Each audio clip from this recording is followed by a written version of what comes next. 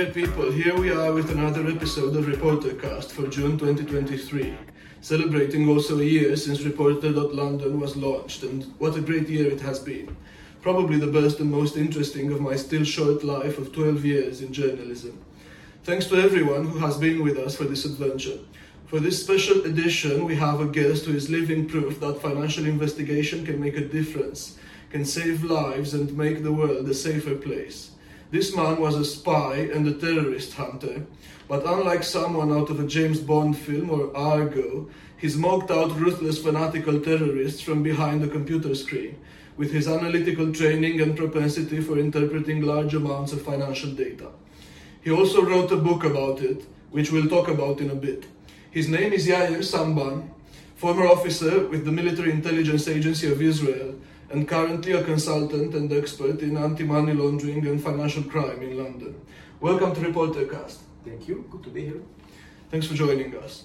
And to kick things off, we should mention you're also Romanian, but you left for Israel a long time ago.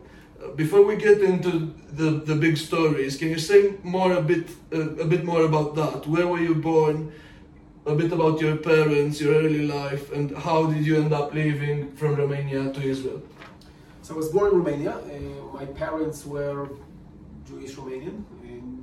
The situation in Romania in the late 70s when I was born was not very good for Jewish people. There was anti-Semitism and the economical situation was not very good due to communism. So after when I was 6 years old, we moved to Israel. I kept connections and ties to Romania because it's a very interesting and I have a warm place in my heart for Romania.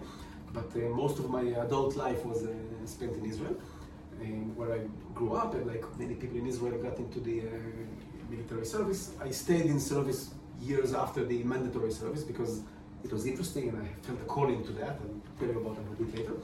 And today, as you know, I live in London. I work with Pegasystems, which is a software company that has a workflow automation solution driven by artificial intelligence for many complex problems, one of them being KYC and anti-money laundering, as you know, one of the most complex problems of the world today. Right, thanks. And I suppose you've been to Romania recently as well, and how do you think it compares to the way it was back then and compares to Israel today and back then as well? Two different stories actually, I think. Romania has moved along very far from where it was during communist times, and it's all very good. There is a bubbling tech scene, the economy is cleaner, politics is a lot more oriented towards the EU. I think Romania is kind of like a success story of integration in the Western liberal world.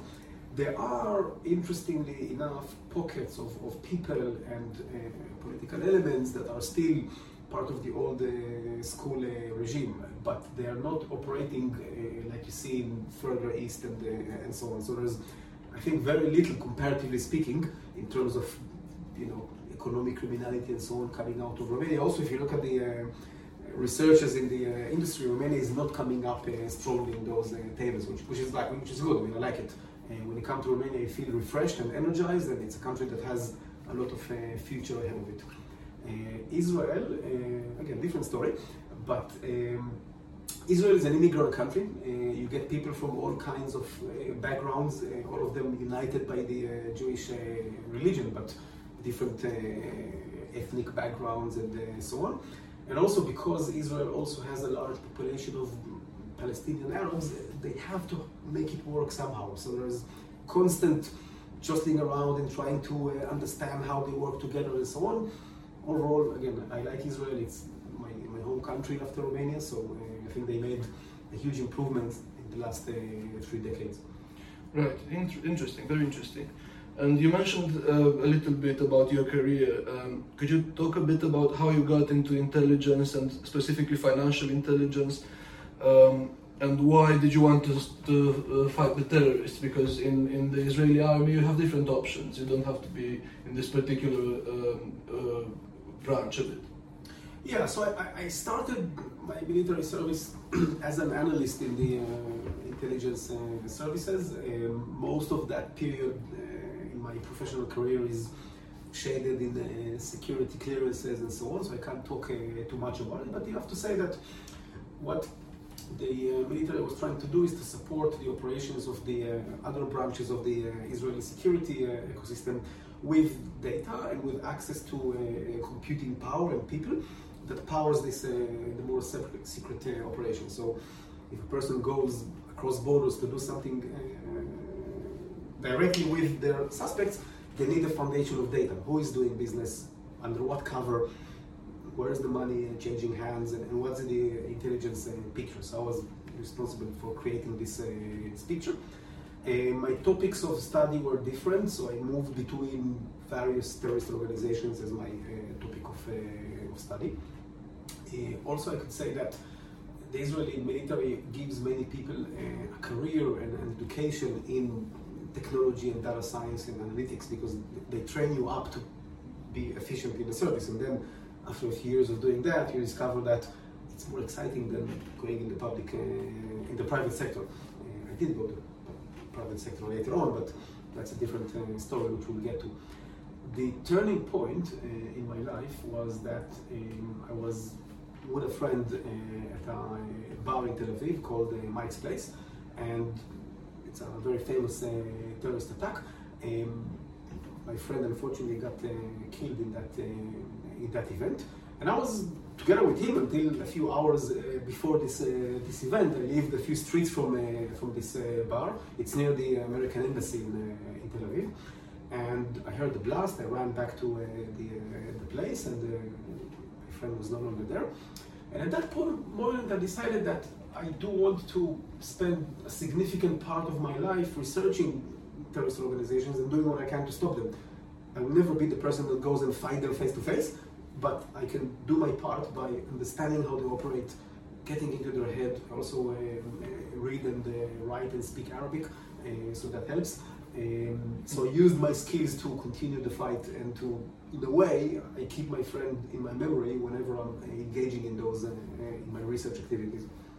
Right, and this particular terrorist attack, this was Hezbollah, wasn't it, or Hamas? It was jihadis coming out of London, interestingly enough. They were affiliated with Al-Qaeda, but they were not organizationally Al-Qaeda. And this is actually something very interesting, because the way the Islamic terrorist networks operate is that most of their foot soldiers are people that are like me and you, but they are being radicalized outside of the main operation centers of the terrorist organizations, like for example in England, and then they decide to come to places like Tel Aviv and bomb themselves.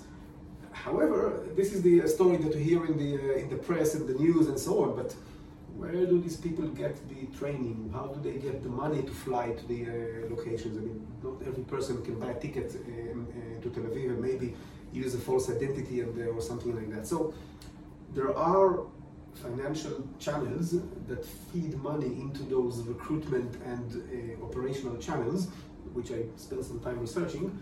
And these are different across the different organizations, but back to your point, it wasn't one of the big known brands. It was a franchise operation of Al-Qaeda. Right. And you said before that your main opponents over the years turned out to be Hezbollah, and you ended up even testifying against them at some point in court.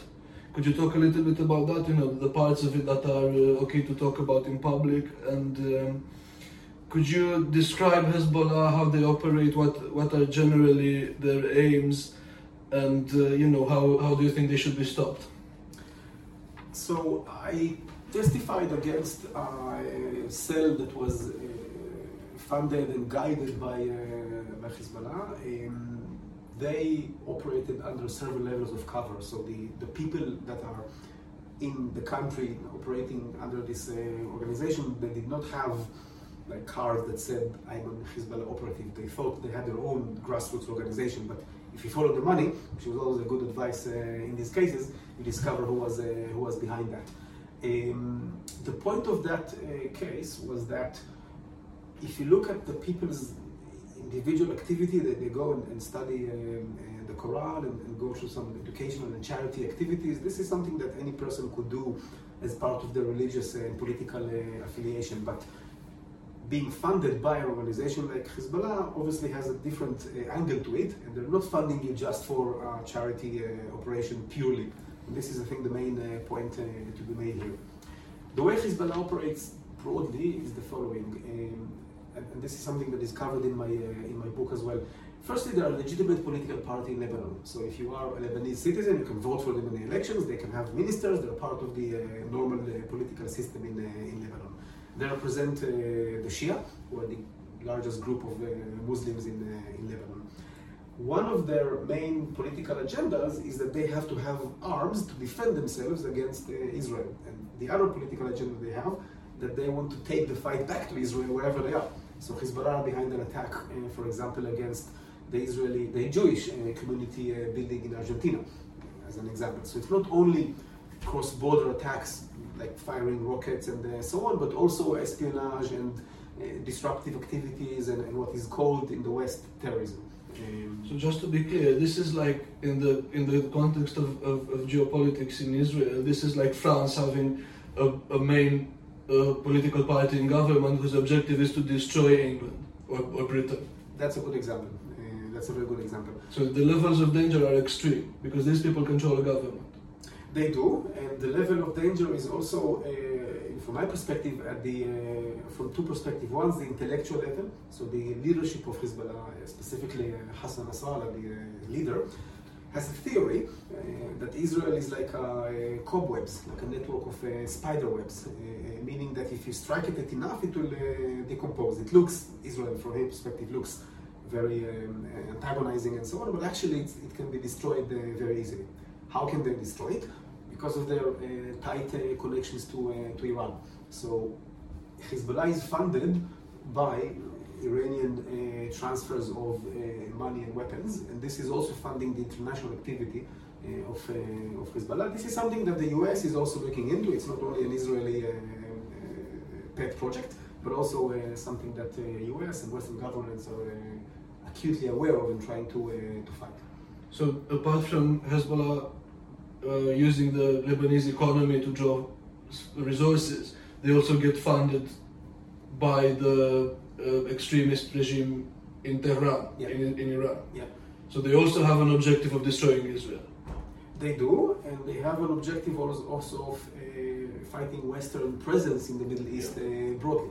And Western presence means mainly what we associate in the West as democracy, liberalism, clean economy, devoid of corruption, and so on. So, Hezbollah will not say we are for corruption, but they will work with the Iranian government, which has an agenda that is also against the West broadly. So they hate our principles and what we stand for. Absolutely. Right. And I wonder, I imagine there might be some young people who are still considering what to do in the future. When you catch someone like this, you catch someone who wants to destroy you, who murdered your friend, who murders innocent people, and you put them away in prison. How does it feel? How do you feel to have achieved something like that? And to know these people, you're probably also saving lives by stopping these people, saving them from being attacked in the future. These are some of the most dangerous people in the world. There is satisfaction that you've put some very dangerous people behind the bars. What is also satisfying is that you are, in a way, making it known, maybe not publicly, but at least the leaders behind those attacks know that you caught on with their methods and you know who they are, and there is someone looking at what they're doing. They're not completely able to hide behind the scenes. However, I must be honest with you, there's also a bit of frustration, because whatever you do, it will be a drop in the ocean. It's not different than the overall fight against corruption and financial crime, because you can put some people behind the bars, but then there'll be more. So it never stops. It never stops, and they keep on innovating probably more quickly than the governments do. To give you an example, I did not find a way to operate directly against the same organization that took my friend's life away. I found ways to operate against Hezbollah, and found ways to operate against ISIS and so on, but this particular cell is gone into the ether beyond the people that came to Israel. And this is, that is what happens with those terrorist networks. Right. They are underground, and unlike, I suppose it's worth saying, although it's probably obvious, unlike oligarchs and organized crime, they don't really like luxury. They don't spend a huge amount of money. They don't draw attention to their lifestyle in the same way. It's true, and this is, I think, the hardest part of dealing with terrorist networks, because they're not as visible as the oligarchs and the corrupted people, but they are obviously more dangerous because they can directly fund attacks. Yes, of course. And I suppose you mentioned frustration. Is this why you decided you should try your luck in the private sector and move to London? It was part of it. Another part of it was that at some point I got more interested in the banking and financial side of counterterrorism. So there is the operational side of where are the bad guys, how they're organized, and how do they make decisions, and there is the more financial side of what channels do they use, what payment technologies, and so on. I got more interested in the technology aspects of that. The move to London was part of my role at NICE Actimize, one of the largest technology providers for financial crime. So I moved to the London office. London is, I think, the best place to be in terms of where all the lines get connected between the US regime, which is the most robust in the world in terms of sanctions and financial crime in a prescriptive way, and Europe and Eastern Europe, Asia, that is bleeding with different channels of illicit funding. So my professional development has gained a lot from being in London. Also, you can meet people that are like-minded, coming from different perspectives, like yourself and like other people that are fighting corruption and financial crime. Right. Well, that's interesting. That's very interesting. And I also spoke over the years with former police officers and other people who were on the law enforcement side, and they found the stakes lower in some cases in the private sector, and they found that difficult to adapt to. What's your view of that? How do you comment on that? I can relate to the fact that the stakes are lower in the sense of I'm not putting anybody behind bars. If I make a mistake, nobody will go to jail. It is a different environment.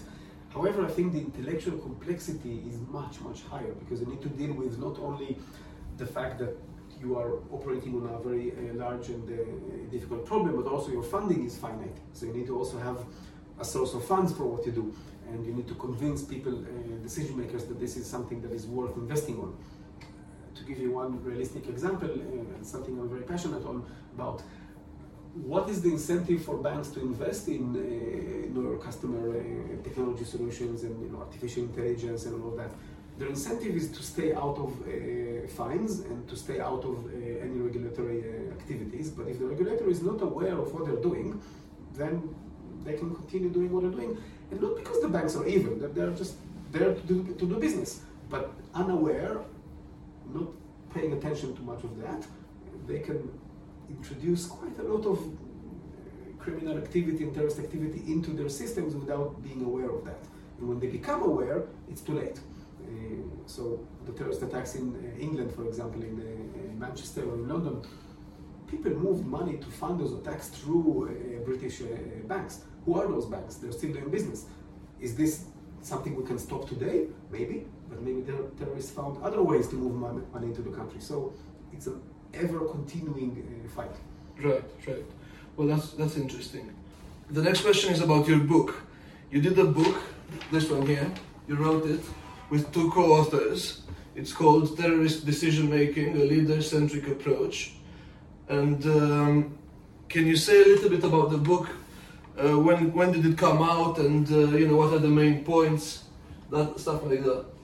So the book was co-written by myself and another senior researcher under the guidance of Professor Alex Mintz, who is the head of decisioning at the Israeli Reichman University. Back then it was called the Interdisciplinary Center. Alex Mintz has a theory that terrorist decision makers are politically driven rather than ideological or military leaders and so on.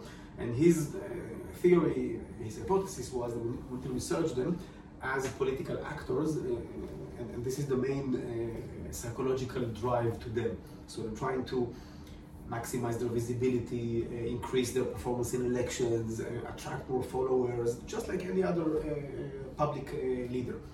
The topics of research of that book, and what I covered myself mostly, was Hezbollah again, Hassan Nasrallah, which is, I think, a very interesting case in point. He has to continue winning elections in Lebanon. He has to continue to be one of the top parties in the country, because the moment Hezbollah stops being a popular party, everybody else will turn against them and start asking questions. Why do we have in Lebanon a political party that has arms? But if Hezbollah is too strong to be taken out, then they can continue doing what they're doing. So his main motivation, for example, this is one of the conclusions of the book, his main motivation to go for an attack against Israel or to refrain from attacks against Israel, to operate against ISIS, for example, Hezbollah fought against ISIS in Syria, was to be seen as protecting the Lebanese population. He was to be seen as a hero by the Lebanese. Bin Laden, another interesting case. Bin Laden operated at the global stage. He wanted to be a global leader of jihad, and this requires a different mentality in terms of attacks that are maybe very risky and very high profile, that would make people want to join his organization. So think about it like a marketing campaign or a politically driven activity. So terrorism is politics by other means. Exactly. They say the same thing about war, don't they? Exactly, exactly. And if I were to go to a realistic example of that, the terrorists, when they move money, they use the same, when they move people as well, when they move arms, they use the same networks that move people for smuggling, human trafficking, and so on. They use the same technology means that criminals use to move their money. Why would those organizations work with Hezbollah? Because they're afraid? Not always. I mean, you can't coerce people that are criminals into working with you. You have to project a strong political agenda to them that they want to work with you, even though for them it's very dangerous. So I've noticed that in countries like Syria and Turkey and other countries, you have people that are basically criminals and professional operators in moving illicit money, goods, people, and so on, and they choose to work with the terrorist organizations because they see some kind of ideological affinity, even though they might not be Shia, they might not be Iranian, they have no connection to these people, but they choose to work with them because they see themselves some kind of benefit from an ideological point of view. That's interesting. It's very fascinating. And the book came out, what year did the book come out? I don't remember. Quite a while ago. Let's have a look. Yeah.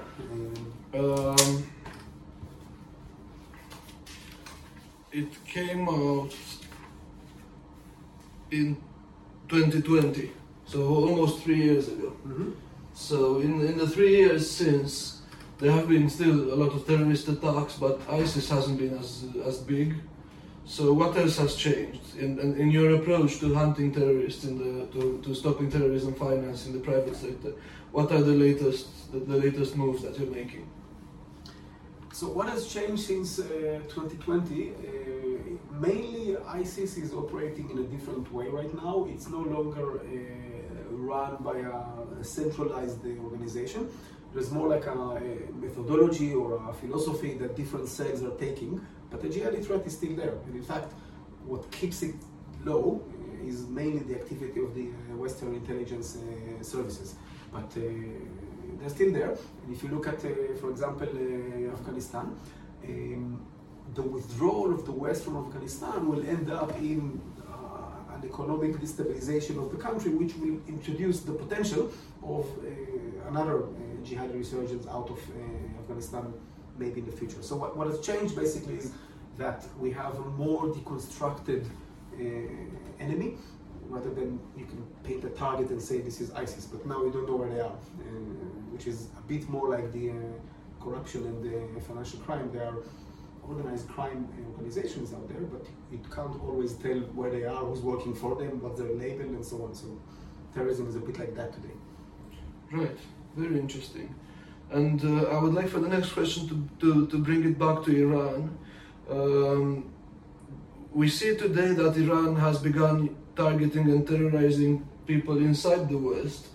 There were Iranian operatives trying to kidnap and potentially assassinate an activist in America, journalists here in the UK that run a sort of opposition TV channel aimed at Iranians. They're under threat. They've been told by the police that they're not safe inside the UK. Journalists, activists, human rights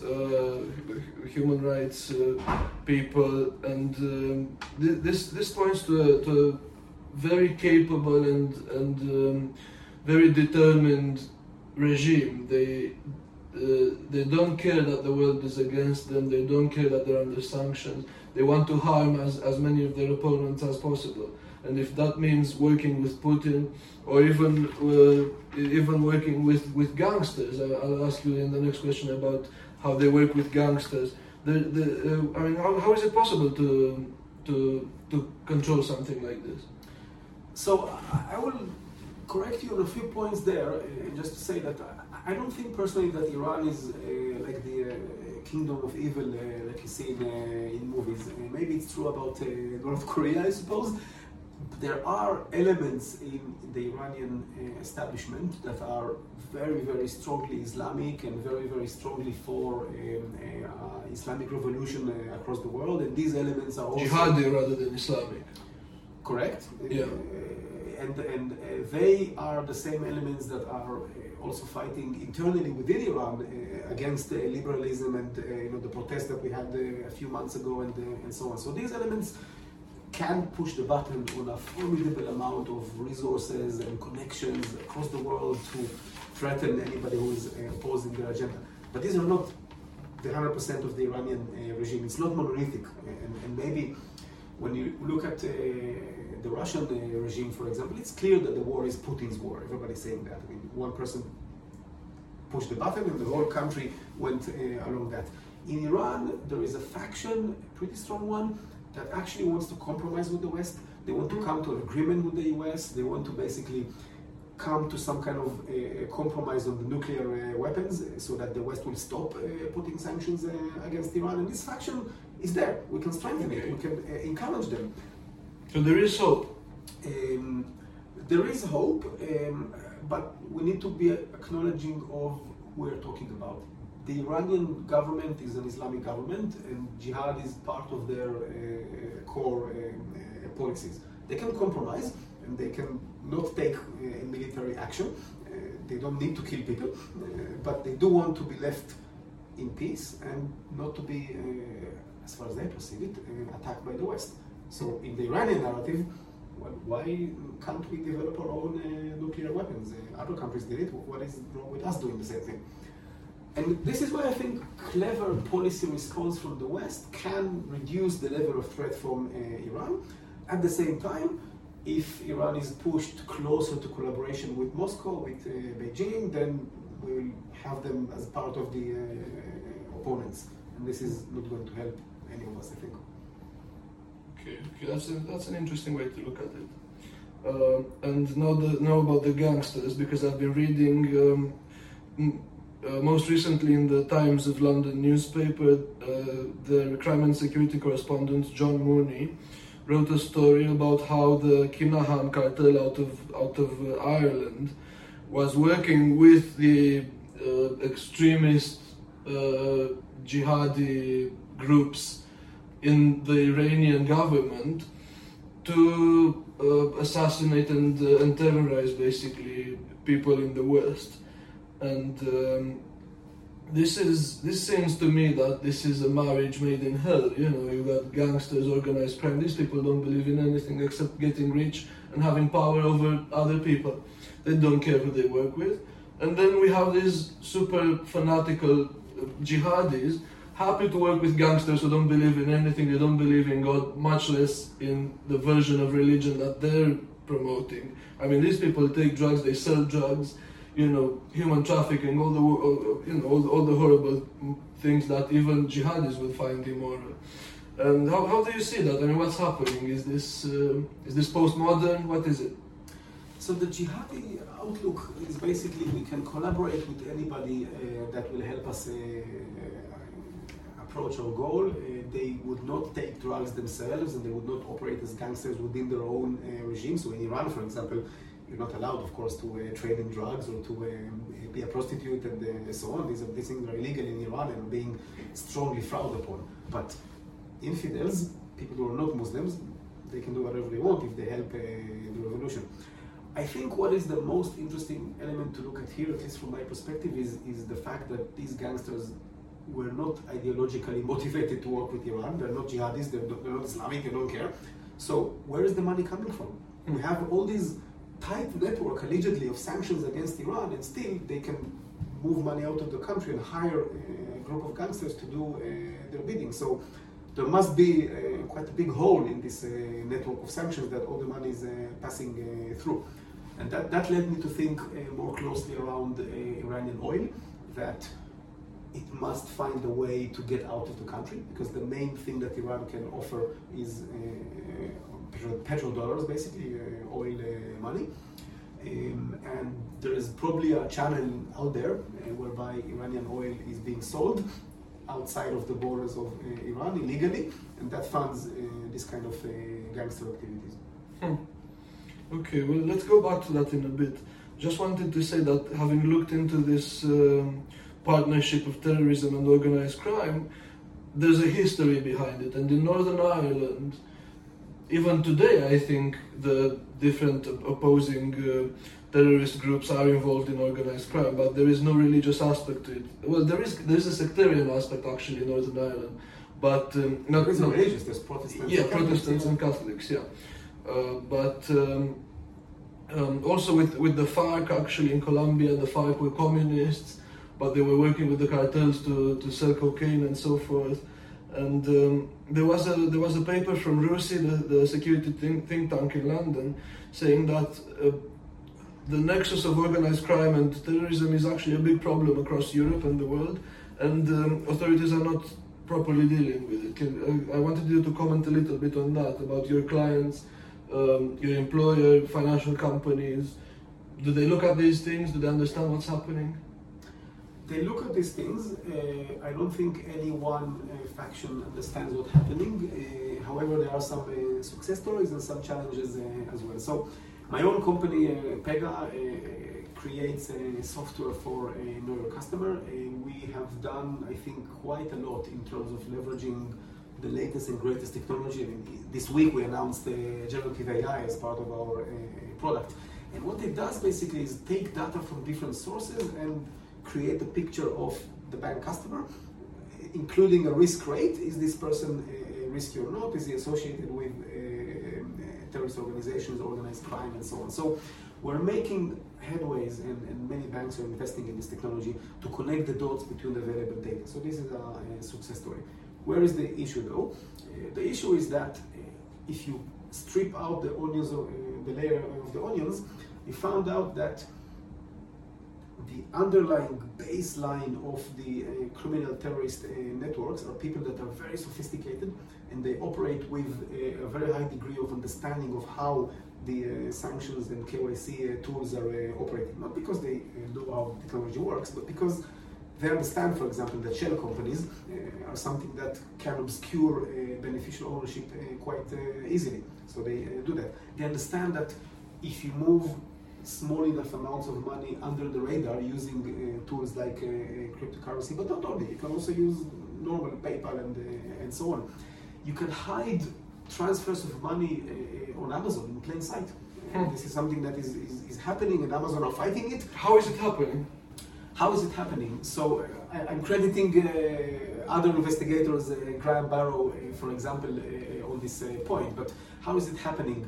If you look at a site like Amazon or eBay, you find that you want to buy, for example, a headset. The headset costs $30. But if you look at all the different types of headsets, there are also headsets of $5,000, the same headset. Who would buy a headset for $5,000 if it's there for $30? The answer is you buy it because you want to make a specific transfer of money. A predefined buyer and seller would buy that $5,000 headset, and this is one piece of money laundering. That's fantastic. And in the papers, it will show as though someone sold a fantastic piece of technology. Nobody will think it's money laundering. Exactly. And what the terrorist organizations are doing, and like you said, they've been doing that for years. It's not new. Is collaborating with the criminal elements. I can spend the whole day explaining how it works, but largely they collaborate with the criminal elements. They create a layer of separation between themselves as the Hezbollah organization itself and the criminals. And then what law enforcement has as a problem is the people they catch are like small fish criminals. Nobody will pay attention to a person that moves, I don't know what, $1,000 from here to there, even if they're doing it illegally. But the move of those sums of money is funding a bigger attack further down the line. So this is the challenge here, the separation between the part of law enforcement looks after terrorists and the part of law enforcement looks after criminals. The connection between them is much more difficult than the terrorists coming and talking to the criminal elements again in Turkey, in Syria, and all these countries. Right, okay. And let's go back to the oil a little bit. You said oil was one of the main sources of currency for Iran, and although the West shouldn't be buying it, obviously we're some way buying it. And I think this is what's happening with the new best friend Vladimir Putin as well. Vladimir Putin isn't supposed to be selling oil to us under sanctions, but the oil comes here and we buy it. So how does that work out? What can we do? The way it works out is that, like I said, Iran has different faces, like Janus, it has, or Jekyll and Mr. Hyde. It has the phase that it comes to the West with an offer of compromise, and the offer of compromise might be, let us sell a little bit of oil so that we can feed our population, because people in Iran are hungry and the economy is crashed and so on. And in return, we will let you inspect our nuclear sites, or we'll come to Geneva to a conference on compromise and so on. The oil that is being sold, is it Iranian oil? Is it Russian oil? Does anybody know? It's oil. Nobody knows which pipeline led this oil. And this is, again, legitimate, sanctioned by the West. This is not something secret that is hiding. We just don't know the source of that oil. That's one way. The other way is there is a wall of separation between what we can look at in the West in terms of transparency of commerce and finance and so on, and outside of that circle, if I were to draw a map, the circle ends roughly where the Middle East starts. Outside of that circle, it's difficult to tell. So is Iranian oil finding its way to Bahrain, to Oman, to Saudi Arabia, to Emirates? There were stories that Saudi Arabia was buying Russian oil, refining it, and selling it. And because Russia gives them a good discount, they make a lot of money from it. That is a possibility, because Saudi Arabia is also selling their own oil. So how do you know which oil they can mix it together.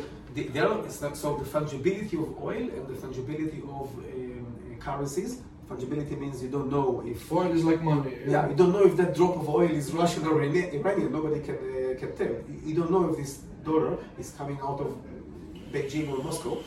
It means that there's quite a lot of illicit finance going on into the West without us being able to keep track of all the sources. Right. And by the way of that, there's an increasing amount of sanctions. Financial companies have to apply or implement, and I wonder how you think they're coping. Are they doing a good job? What are some of the trends that you're seeing in the industry today on coping with sanctions and applying them? The industry is basically playing catch up with the huge amount of sanctions. The financial industry is also a bit apprehensive of the fact that they're being used to police the financial flows and not the governments, because they also need to make their own profit margins healthy, which is a major concern of theirs. So I think we're at a standstill, because the West can draw more and more sophisticated and targeted sanctions against Russia, Iran, and so on. It is possible. You can find the sources of money and oil and actually sanction against them and so on. But that will put more of an effort on the banks and the financial companies. So that's where we are. We're at a standstill.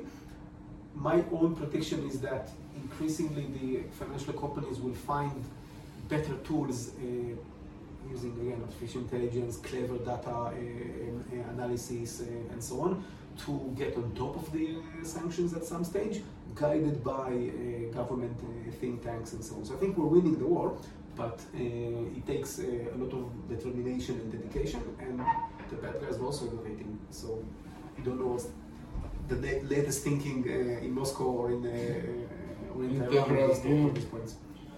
Right, so I can see there's a bit of noise in the hallway from people rehearsing. So I think before they start properly rehearsing, we should bring it to a close. So you personally, are you going to continue your career? Are you going to continue writing? What are your plans for the future? I think I'm married to, firstly, my loving wife, but secondly to this topic.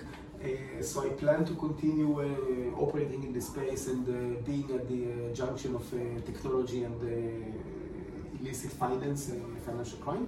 One particular item I'm looking at more and more is sustainability and proper governance, because I'm coming to understand that you can have access to all the technology tools in the world, but if you don't have the right heart in your organization, you don't have the right principles behind you, then you will not implement them properly. That's one thing with the SARS, yeah, because if a SAR is created properly and if it's explained properly, then it becomes a tool to potentially give enough evidence for someone to be convicted of a crime. But if a bank or a fintech or whatever files 5,000 SARs a day just to cover their own activity, and they don't really care what the information is used, or is it useful even, they don't care if the information is useful, then you can't, you're just running in circles, you can't come to a good conclusion. I think one very good thing that the UK government is doing is looking at regulation of AI in a productive way. So they're looking at adopting artificial intelligence and using those technologies as part of their regime, because they understood in the UK that you can't regulate everything to the last degree.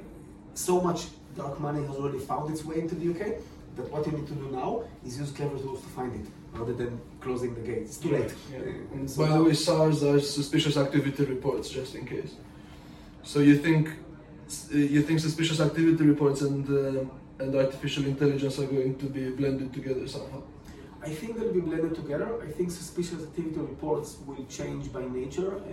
I'm surprised they haven't yet been reformed, but it's an international standard at this point, so you can't change them only in this country. But the SAR system specifically is not really working. I mean, law enforcement use that because that's the best they have, but what they really rely on is whistleblowing tips, exposés in the press, their own covert intelligence. This is what they're actually relying on. The SARs are mainly used to bolster that with something from the financial organization. It's a bit of a waste. Given the amount of money that goes in the SARs, which is probably like over 10-15 billion a year, that's a problem. That is a problem, yeah. Okay. Well, on that note, thanks again, Yair, and good luck with everything. Thanks to our audience. And we'll be back next month. And we're still working on the weekly format to break down the top news. Hopefully this summer that's coming too. All the best. Thank you.